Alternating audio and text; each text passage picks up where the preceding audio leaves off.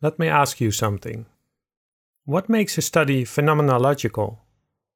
What is phenomenology anyway? And what makes it valuable for medical education research? My name is Mario Veen, and in this episode we will discuss a paper I co-authored with Chris Rietmeyer. It's called Phenomenological Research in Health Professions Education, Tunneling from Both Ends. It's the sixth installment in the Philosophy in Medical Education series in the journal Teaching and Learning in Medicine. It's open access, so you can read it for free. It will also be published as a book chapter later this year in an edited volume that Anna Cianciolo and I are working on now, which is called Helping a Field See Itself, Envisioning a Philosophy of Medical Education. I'm here with Anna and Chris. Chris Rietmeyer has been a family doctor for over 20 years. He's now working as a teacher and curriculum designer for Dutch training of family physicians. Chris is also a PhD student, researching direct observation in postgraduate training relationships. And he lives in Amsterdam in the Netherlands. Anna Cianciolo is an associate professor of medical education at Southern Illinois University School of Medicine, and editor-in-chief of Teaching and Learning in Medicine, home of the Philosophy in Medical Education series. I was really glad to see this installment in the series because honestly, I had a lot of the same questions, Chris, that you had about phenomenology. And I experienced these questions as an editor and as a reader of the med ed literature coming from a different field, a non-medical field. And the way that phenomenology was used, that term seemed somewhat loose. And reading this article, the article that you wrote, first of all, made me feel not alone. And second, it was edifying in terms of starting to sort out what exactly phenomenology means and what its implications are for how we do research and how we read research as well. Well, thank you. It's nice to hear that because it's nice, but just like you say, it's nice to have some recognition of where I was when I started this. That I felt the same as you. That I hadn't done anything in phenomenology before I started this study on patients' experiences in direct observation situations. And it was just like I said in the article, it was just my supervisor who suggested to take a phenomenological approach. And I said, okay, well, yes, sure, but what is that? And he was actually, I thought perhaps he will not agree, but I thought it was a bit vague and especially it was a bit vague how that would be different from a constructivist grounded theory approach, which I'd gotten quite familiar with two other studies, and so I started reading some about phenomenology, and I started to read some articles that claimed a phenomenological approach in medical education research, and then I thought I just couldn't get it. So at the end of the article, I thought, well, okay, this is all interesting, and you've told me about your methods, and you've done this all very meticulously, and you've really did a very serious study, no doubt about that. But at the end of the day, I wondered, but how is this phenomenological? It just seemed to me that you, for instance, you interview people, and then you do a thematic analysis of your data. And I would call that just a thematic analysis of what people tell me. Yes. Oftentimes I would see the term phenomenological applied to usually an interview study, almost always an interview study. Mm-hmm. And I would find myself wondering, why did they label this study phenomenological? I don't see anything about it that's different from interview studies that were not labeled as such. And that imprecision was bothersome to me. And trying to, as you described in the article, trying to figure out how this term should be applied by reading things that I could find online or by talking with colleagues, I just didn't really have a very satisfying answer to that.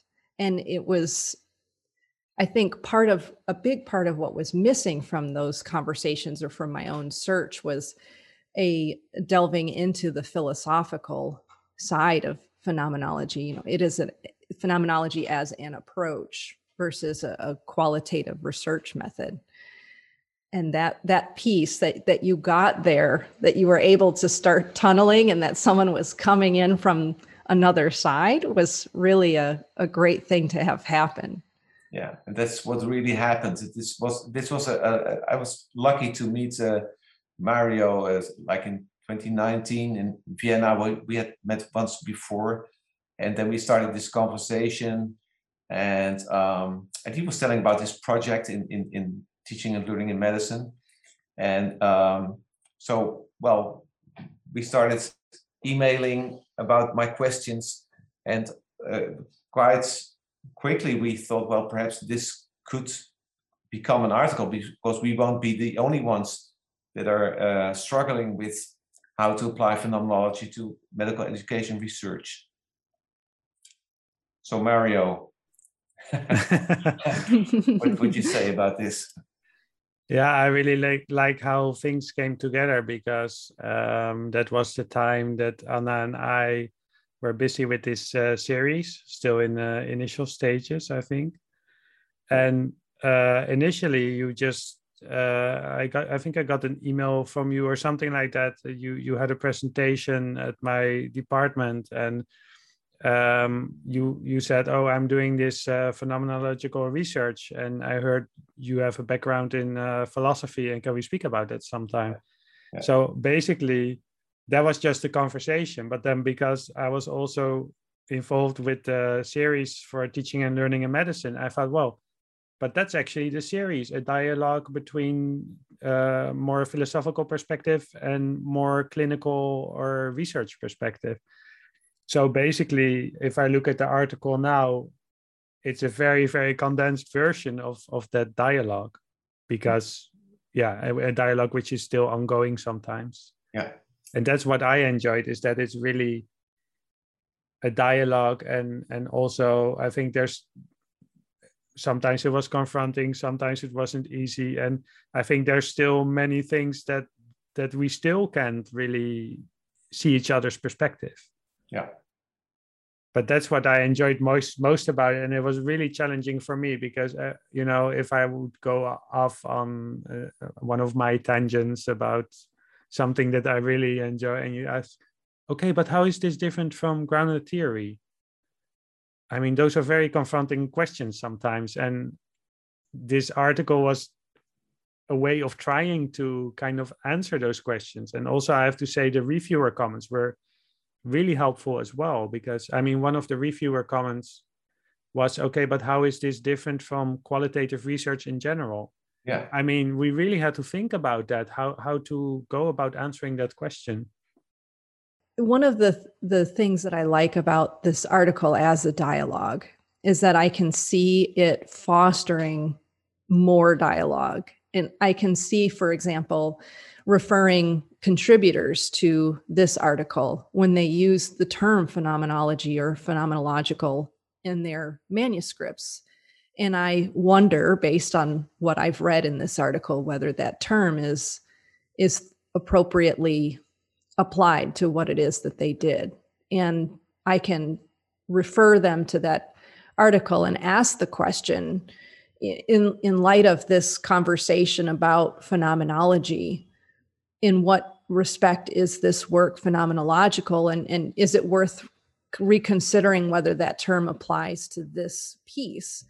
And then maybe over time, at least in the work that we're producing out of teaching and learning in medicine, we can achieve maybe a little bit more precision with the use of this term. I think it can appear in published literature to studies that are arguably non-phenomenological and it not get caught because the editors and reviewers themselves are similarly not as facile with the concepts as they need to be. Yeah. And this will allow us to have quite a bit more dialogue and help those educators and educator scholars who want to have a greater precision and a more articulate understanding of the different ways of knowing that they can engage in to answer their educational questions. I like the prospects of being able to apply this work to that as well, because we really do at TLM, we really have the educator scholar at the forefront of our minds in terms of who our readership is and who our contributors are. Wow, that's wonderful. That's all I can say. If our work serves that purpose, that's great. And still, like Mario, you always emphasize that this is an ongoing conversation, and for myself especially, I'm the first to say that I really have not, like I told you before, I don't have the idea that I know it now how it is, but it's worthwhile to work with it and to try to understand it a bit. Yeah, but I don't have that idea either. I just saw a few weeks ago a tweet from a philosophy person, and the tweet was, "I have no idea what phenomenology is." It's not like it's a thing that we know what it is and just ask someone with a philosophy background. I mean, there will be many different answers depending on who you ask. It's more kind of an approach or a kind of practice. And one part of the practice is that you need to be very specific about what you're doing, very concrete, because it's basically, instead of saying I'm going to do research about a research object, and I know already before I even start my study, I know I want to know the effectiveness, or I want to know, I want to study the emotions of the resident, or I want to look at the sociological aspects.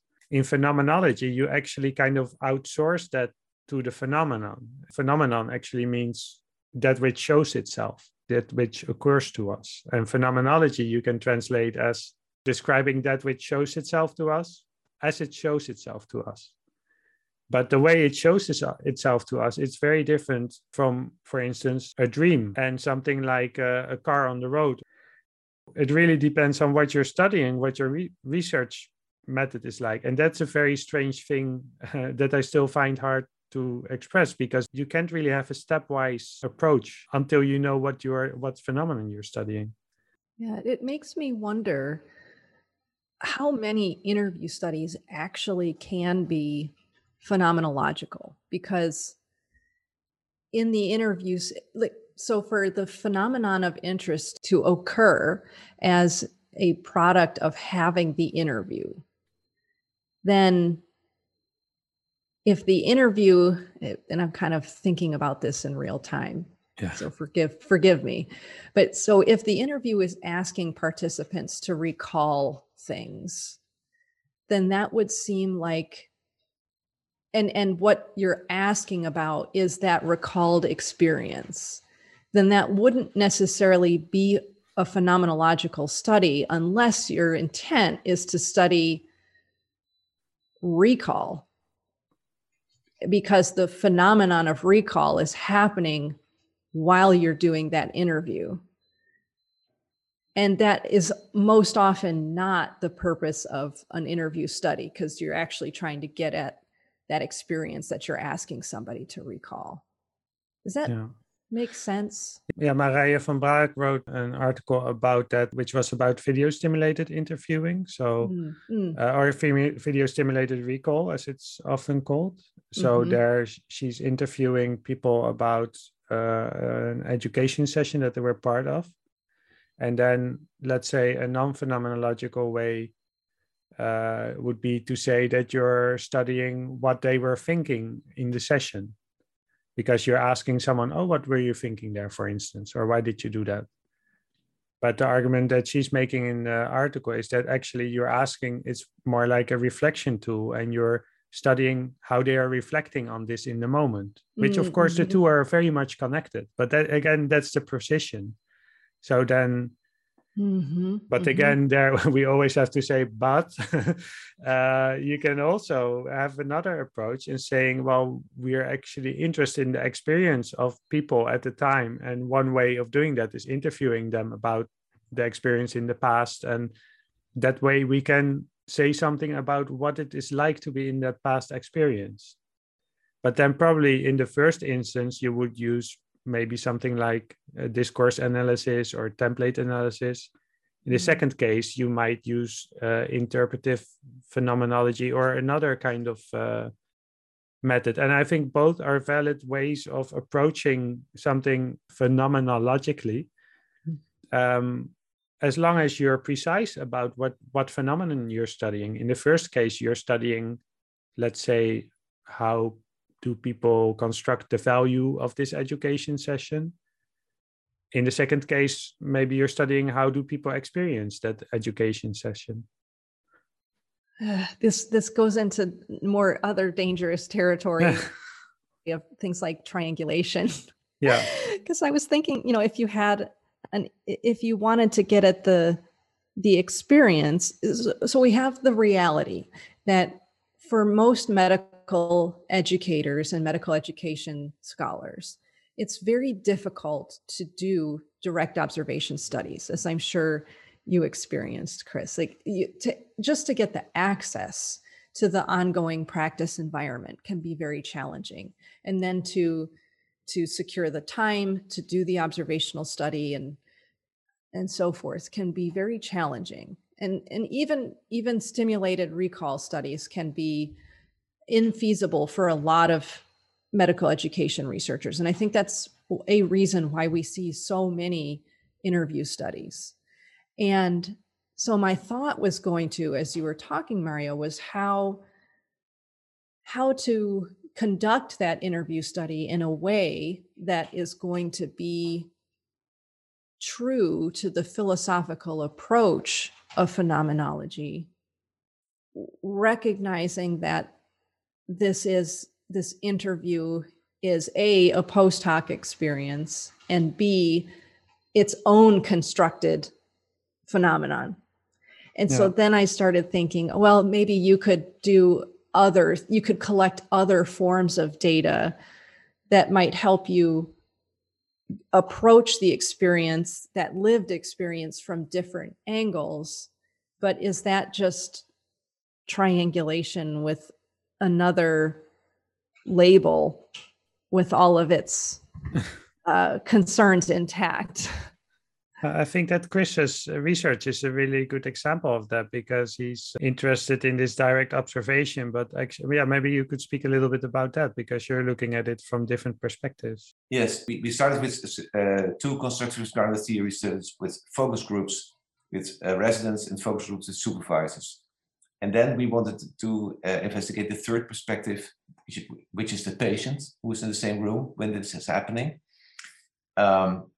These were direct observation of patient care situations. And so we did the third study, we did these interviews with the patient, which we tried to do in a phenomenological way. And I have to think about this article of Höfting and Martini. They did some work on phenomenological interviewing. And so what we are trying to find is the pre-reflective experience in phenomenology, which is, like we say in this article, it's just an idealization, because we'll never be able to find that, but we can strive looking for it. And so what Höfting says is that you interview the patient. First of all, you know that you will never know what people think, but you will only know what people say that they think or say that they feel. That's for one thing. That's of course so. And to bring them to also, he says that the pre-reflective experience is not something that you can dig up and try to get out of the ground like an archaeologist and make sure that it doesn't get, that it keeps intact and so on. It is something, Höfting says, the pre-reflective experience is something that we co-create in the interview. It is, and to get as close as possible, he says you have to keep asking about the how of the experience. So how was it? Who sat where? Who shook hands with whom? And then what happens? And how did that make you feel? And then what? So you want to get a quite a factual idea of what happens, and then you start wondering when you have done some interviews. So you start wondering what are the recurring patterns that we see. So what is something that obviously everybody experiences in this situation, and this goes quite basic, like every patient in this situation experiences that he or she is there with two doctors. One doctor is more experienced than the other, that is the supervisor, and the other is less experienced, that's the resident. And this is this is quite, like we say in Dutch, an open door. So that's something that's very obvious. So just because the supervisor was there as a more experienced doctor, patients told us all kinds of things about how they tried to connect to the supervisor, how they tried to get a glimpse of the supervisor, if the supervisor would approve of what the residents did. You know, they were very keen on what the supervisor expressed. And so I think that perhaps we could call like an essence of the experience, that you are there with these two doctors, of which one is more experienced than the other, which makes you feel or makes you do things as a patient. And so I think, well, perhaps we could call that like a pre-reflective experience. This is just there, and this connects to you as a patient, but perhaps you're there with lots of worries about your health, or perhaps not so, and then it will resonate differently. But you will have this more experienced and this less experienced doctor. And that's the situation that you're experiencing. So does that make sense to you, Anna? Yes. Yes. It's a very different style. I will need to read about phenomenological interviewing, because it makes sense that there would be a style of probing with the interviewee, and a style of collecting data around that to get at the crystal at the center of everyone's experience. And it's an area of work that I've just never studied. I come from a quantitative psychology background, and have only sort of come at qualitative work from a very different angle, from human factors research, where we did a lot of things like stimulated recall, cognitive task analysis, tacit knowledge elicitation. Those were the kinds of qualitative-ish methods that we used in human factors. And then working on conversation analysis with Tim Koshman, who was in our department at the time that I was a junior in the department. And so my understanding is less educated by the academe than it is by learning through experience. Yeah, same here. I think that part of the confusion with phenomenology is, like in an example like this, what Chris just explained, I think is a very integral way of translating a viewpoint of phenomenological philosophy to a research practice. And then it makes sense to say, well, I'm doing, I don't know what the method is called, but I'm doing phenomenology according to this person or that person. But there are many other different ways of doing it. So that's the confusion, because this comes from a phenomenological approach. And this approach, I mean, you just mentioned conversation analysis, and maybe most conversation analysis wouldn't agree with me, but for me, that's a really good example of a phenomenological approach. And even quantitative methods could be as well, because of course, phenomenology is often, we see it as studying experiences and trying to get as close as possible to it. So like what Chris explained, when you're interviewing someone about the situation, one of the first things they do is they start evaluating. They start giving their opinion, and then you kind of in your interview, but where did you sit? And so you really try to get to that situation. But then you're clear about what are you interested in. I want to get as close as possible how you, another person that is not me, what it was like to be in that situation. And then interviewing this way is a way to get at that. If we look at conversation analysis, it's almost the opposite side of that. Conversation analysis say, okay, let's record a directed observation situation, for instance. And then we transcribe the recording with all the intonations and the pauses and all the details of the interaction. And then what we're now going to do is very precisely describe what happens in the interaction with the question, why this now? Why here a silence? Why not there? And well, we have this whole apparatus. And if someone asks you, okay, but what do they want or what do they think? You say, well, that's called bracketing, right? I don't know. I only see what's on the recording. The phenomenon is the recording. I'm describing the interaction. I'm not saying anything about what is causing the interaction or what this is happening because the person is male or female or something like that. I'm completely limited to the interaction and what I see before me and what is observable and what is hearable. And those are both phenomenological approaches. And then let's just to have a third counterpoint is like if you look closer at the phenomenology in philosophy, and this is one of the major problems I have with how phenomenology is translated to a research method, is that phenomenology is about, I don't know, in English you can say phenomenological in the sense that only the person who experiences it. For instance, pain, right? Pain, only if I hurt, only I can feel my pain. So that's my phenomenological perspective. And no one else but me can feel my pain.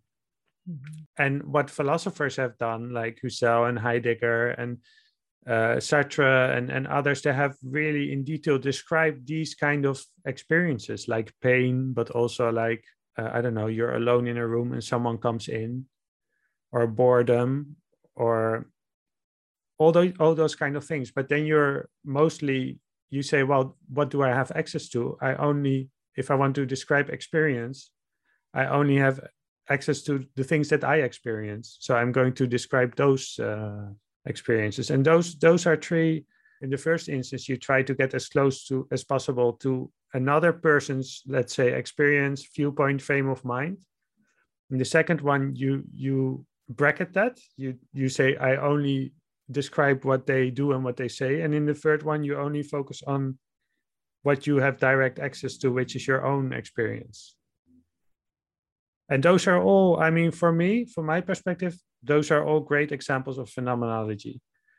And I don't think there's much sense in trying to argue which one is more phenomenological or something like that. I think they're all, and you could even use them all in one project, I guess. That's really interesting. And so what, in that light, what does applying the label of phenomenology or thinking about what makes your study or another person's study phenomenological or not, what value does that add to a particular medical educator's research enterprise? I was just wondering, also often when we have these conversations, Mary, and often I have to cry out loud, okay.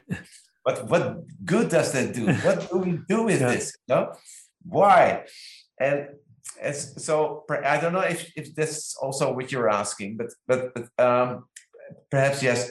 So I would say I've done, and I'll give an example. I've done this constructivist grounded theories focus group study with residents on how they experience direct observation situations. And this was already quite open because also the constructivist grounded theory is a very open method with reflexivity and everything. And then the things that we found were things like, which were very valuable. But what we found was that all kinds of discomforts that residents and supervisors may have with direct observation situations, they can be related to a few things, like what kind of skill was observed. So if we found that basic skills were much more vulnerable than advanced skills. So you can understand that. So if you perform a skill that you should have known already a long time ago, then it's much more painful when someone will say, well, you don't do this correctly. Then you this the imposter syndrome. And we found that it makes a big difference if this direct observation is like ad hoc or is planned. You can imagine that too. So these were the kinds of results that we found in our constructivist grounded theory studies. Now we are doing a phenomenological study on residents' experiences in direct observation situations. This is my last study for my thesis. And so now I'm doing, so these are interviews, okay, no focus groups, but we more or less talk about the same situation. And now we get other results because we are looking for the essences of the experiences. And so now we find, for instance, as a very interesting result, I think is that when residents are in this situation, they have to do with a patient that they're actually treating at that moment, that they have a conversation with. And so if this resident, for instance, wants to advise the patient, being a junior with the senior present, then it gives you an extra, residents make an extra effort to seem to be reliable. You understand that they know what they're talking about. So they want to convince the patient that it's okay with it.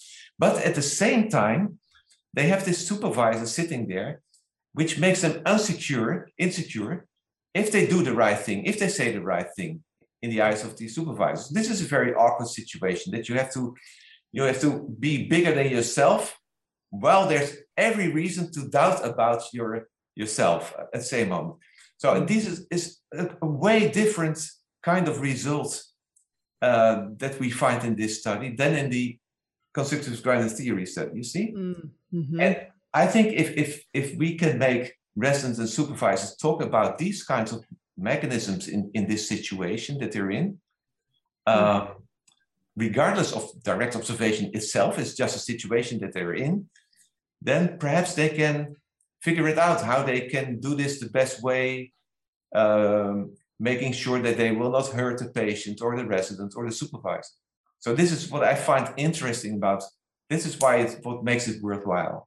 Yeah, it sounds like what you're going to be able to do there is help the supervisors and the residents see what's there versus acting with a sense, maybe an interpretation of what it should be or what it is supposed to be. This is more about what it is. Yeah. That's very empowering. Yeah. Well, I'm quite enthusiastic. I must admit. Yeah, I would say we have to distinguish between the concrete methods that you're using and saying, let's say you're designing a research project and you're saying, I'm going to take a phenomenological approach. And it could be interview studies or any other kind of methods. But what does it mean if you say, I'm taking a phenomenological approach? I think it means saying that I don't pretend to know what the phenomenon is. And that's very different. So let's take another example of reflection, which it could be empathy, it could be professionalism, it could be anything else. If you study reflection from a phenomenological perspective, you don't start out. There are many different definitions of reflection. For instance, this and this is our definition. How are we going to examine how if residents do that or how they do that? You start out by, you don't actually write that, but that's your attitude. It's like, okay, reflection, I don't know what it is. That's what I'm going to examine. your research is limited in advance by the degree to which you understand the phenomenon that you're examining. If you start out by saying reflection is a cognitive phenomenon that ... you're not doing a phenomenology, because you've just reduced reflection to cognition, which is not bad. I mean, it's very valid, but it's not phenomenology, because then you are saying, I already know that reflection is a cognitive phenomenon, and anything else won't appear in your research because it's not part of your definition. So another approach is to, for instance, well, this is what one of my PhD students, Sven Schaapkens, did, is to do focus groups with residents and just ask them basically what is reflection and how do you do it and how do you value it. And so without giving your own definition, you're just kind of asking them for a definition, or you're trying to describe how in reflection sessions, again, here you could use conversation analysis, what is it that they do? And then you're trying to describe the everyday practice.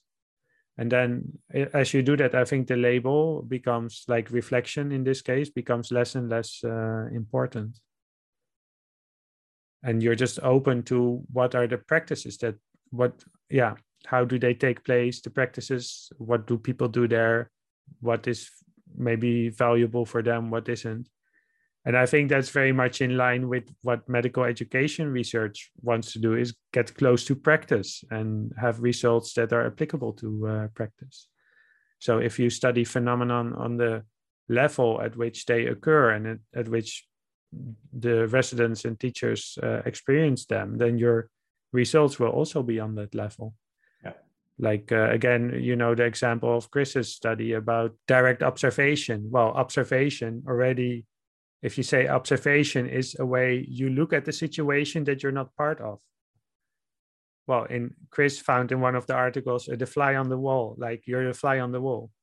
But actually, you're not the fly on the wall, because for the patient, you're not a fly on the wall. You're the more experienced doctor. So you're part of that interaction. And that's something that I think if you would start with the idea that observation is looking at the situation from the outside, and you would never find that. But with the phenomenological study, you can find things like that. So I've got two thoughts that have come to mind. And one is, if we're going to say, we're going to scope what we're looking at by saying we're going to study what reflection is, or what happens during a reflection session, are we not already imposing a phenomenon onto that experience? And it makes me recall conversations that Tim and I would have when we were doing conversation analysis around, it was during a PBL, a problem-based learning tutor group session. And it was the second session that was following the self-directed learning that the students had pursued in order to address learning issues that they had identified in the first session of the PBL tutorial.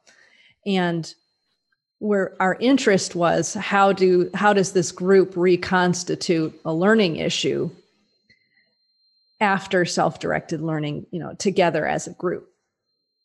And we really struggled, because calling the interaction that they were having as reconstituting a learning issue was putting a layer on it that a strict conversation analyst would never approve of. So the thought I have is, if we say that we're studying reflection, are we already sort of departing a little bit from the phenomenological approach? Well, exactly that. I mean, exactly. Not if this, what you're just saying now, would be the next step.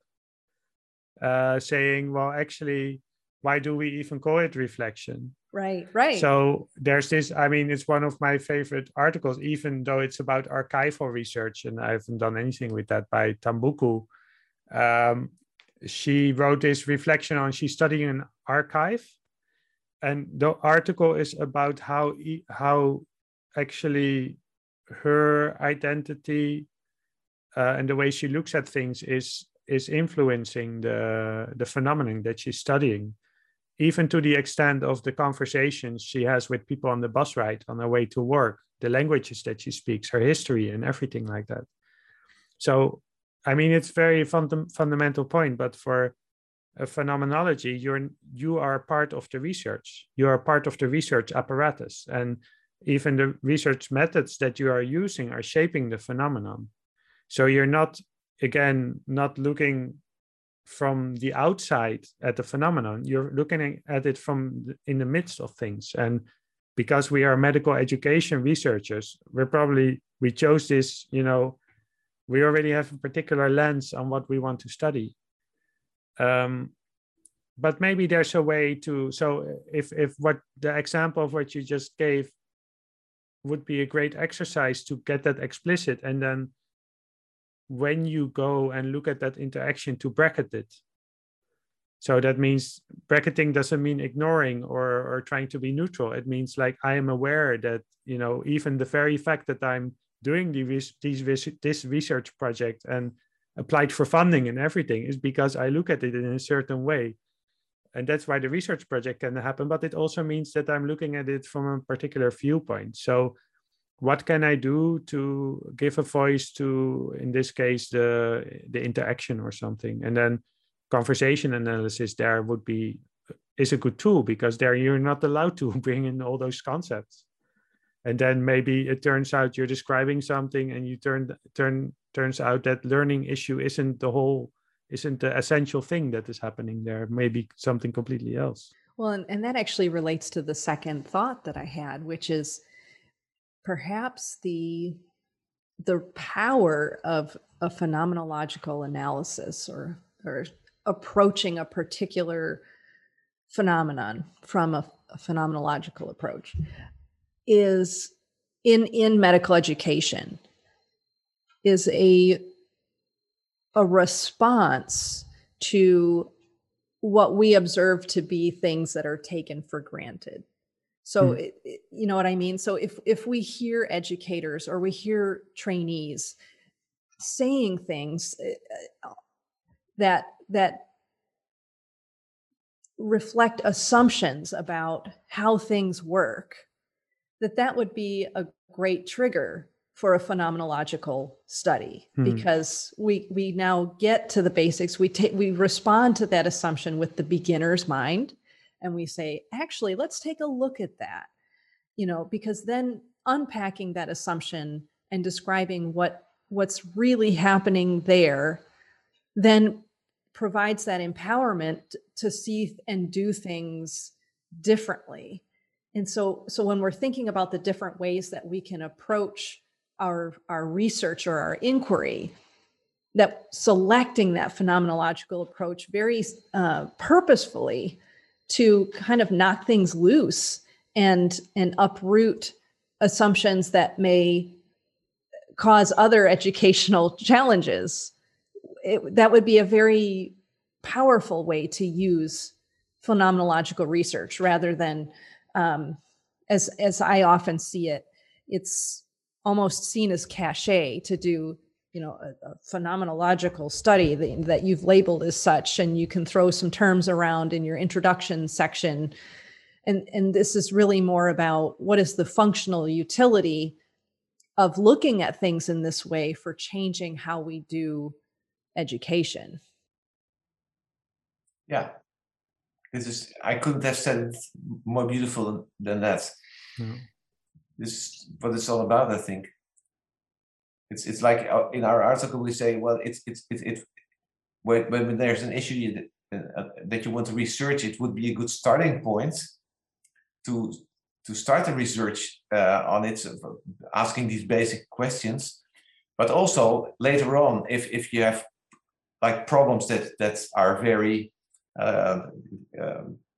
repeating, that are not sort of like, I'm doing this research on direct observation because direct observation is a difficult issue. I mean, we all find it very important, but it keeps not happening enough, or we don't know. But there's an issue about direct observation, and there's been quite some research now on direct observation, but we perhaps have overlooked this very basic going into the situation and see what is actually happening there.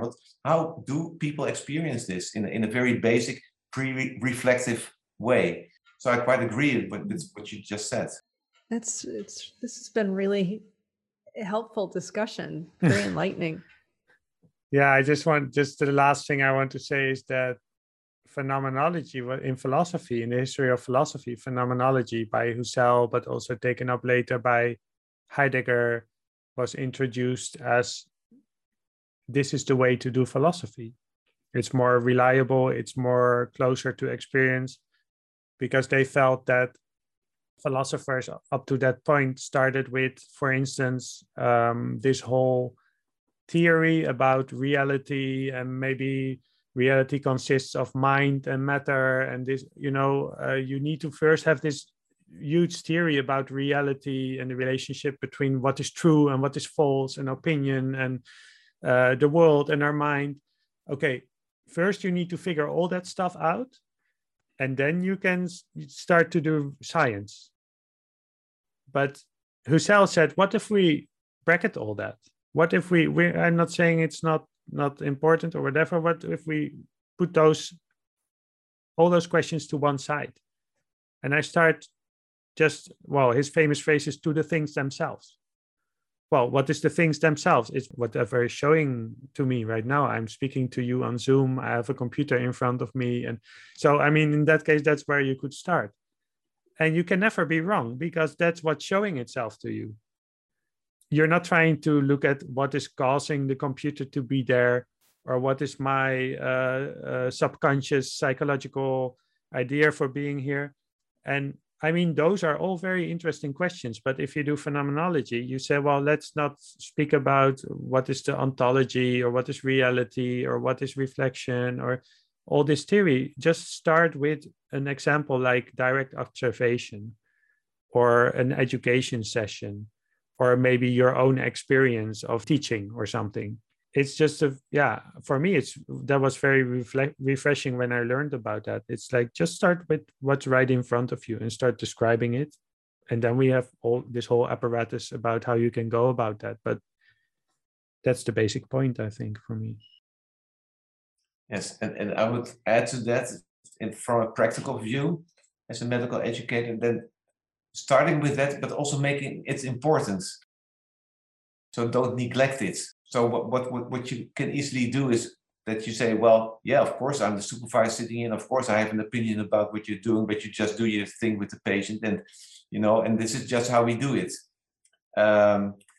So I think that the nice thing of phenomenology is when you seriously research this, then you make it more important. And you make, yes, this is really what's going on, and we can neglect it, but it doesn't help us, because we keep feeling uncomfortable in these situations. So why not just start at the beginning? What's going on? What are we doing to each other in this situation? Yeah, and I like how it really empowers the people in a particular situation to do those explorations. It seems sometimes that we push educators out of research by their lack of, say, disciplinary training, and thinking about things from a phenomenological perspective. It really, and I'm overusing the word, but it empowers their eyes, their lens, their senses to understand what's happening to them, and to share with others what is happening to them. And that, I think, is a really exciting aspect of thinking about things from a phenomenological approach. That's wonderful. Well, thanks. I think, it's great, because I had a discussion with Chris for a while. Then we wrote this article. Then we had this dialogue with the reviewers and with the editor. And now we have this other discussion. And I think that's the great thing. It's an ongoing discussion, right? So I hope people enjoy the article, but also realize that that's just where we are at the moment. And maybe in 1 or 2 years, we might have different insights. Yes, This will go on. Yeah, indeed. Yeah. Should we say anything about the book, Anna? I don't know. Should we? There's a book coming from this series. Yes. In the spirit of continued dialogue, the book will put together the articles from the series and then have an integrative concluding chapter that will explore what is the next step in this dialogue about philosophy and medical education based on where we're at so far. It's exciting. That's wonderful. Yeah, great. Very nice. So the series is great, and it's wonderful to have it captured in a book. Thanks, and thank you for this conversation. Yes, thank you. Thank you, Anna. Nice to talk to you and Mario. Thank you for listening. Next time we will discuss medical humanities.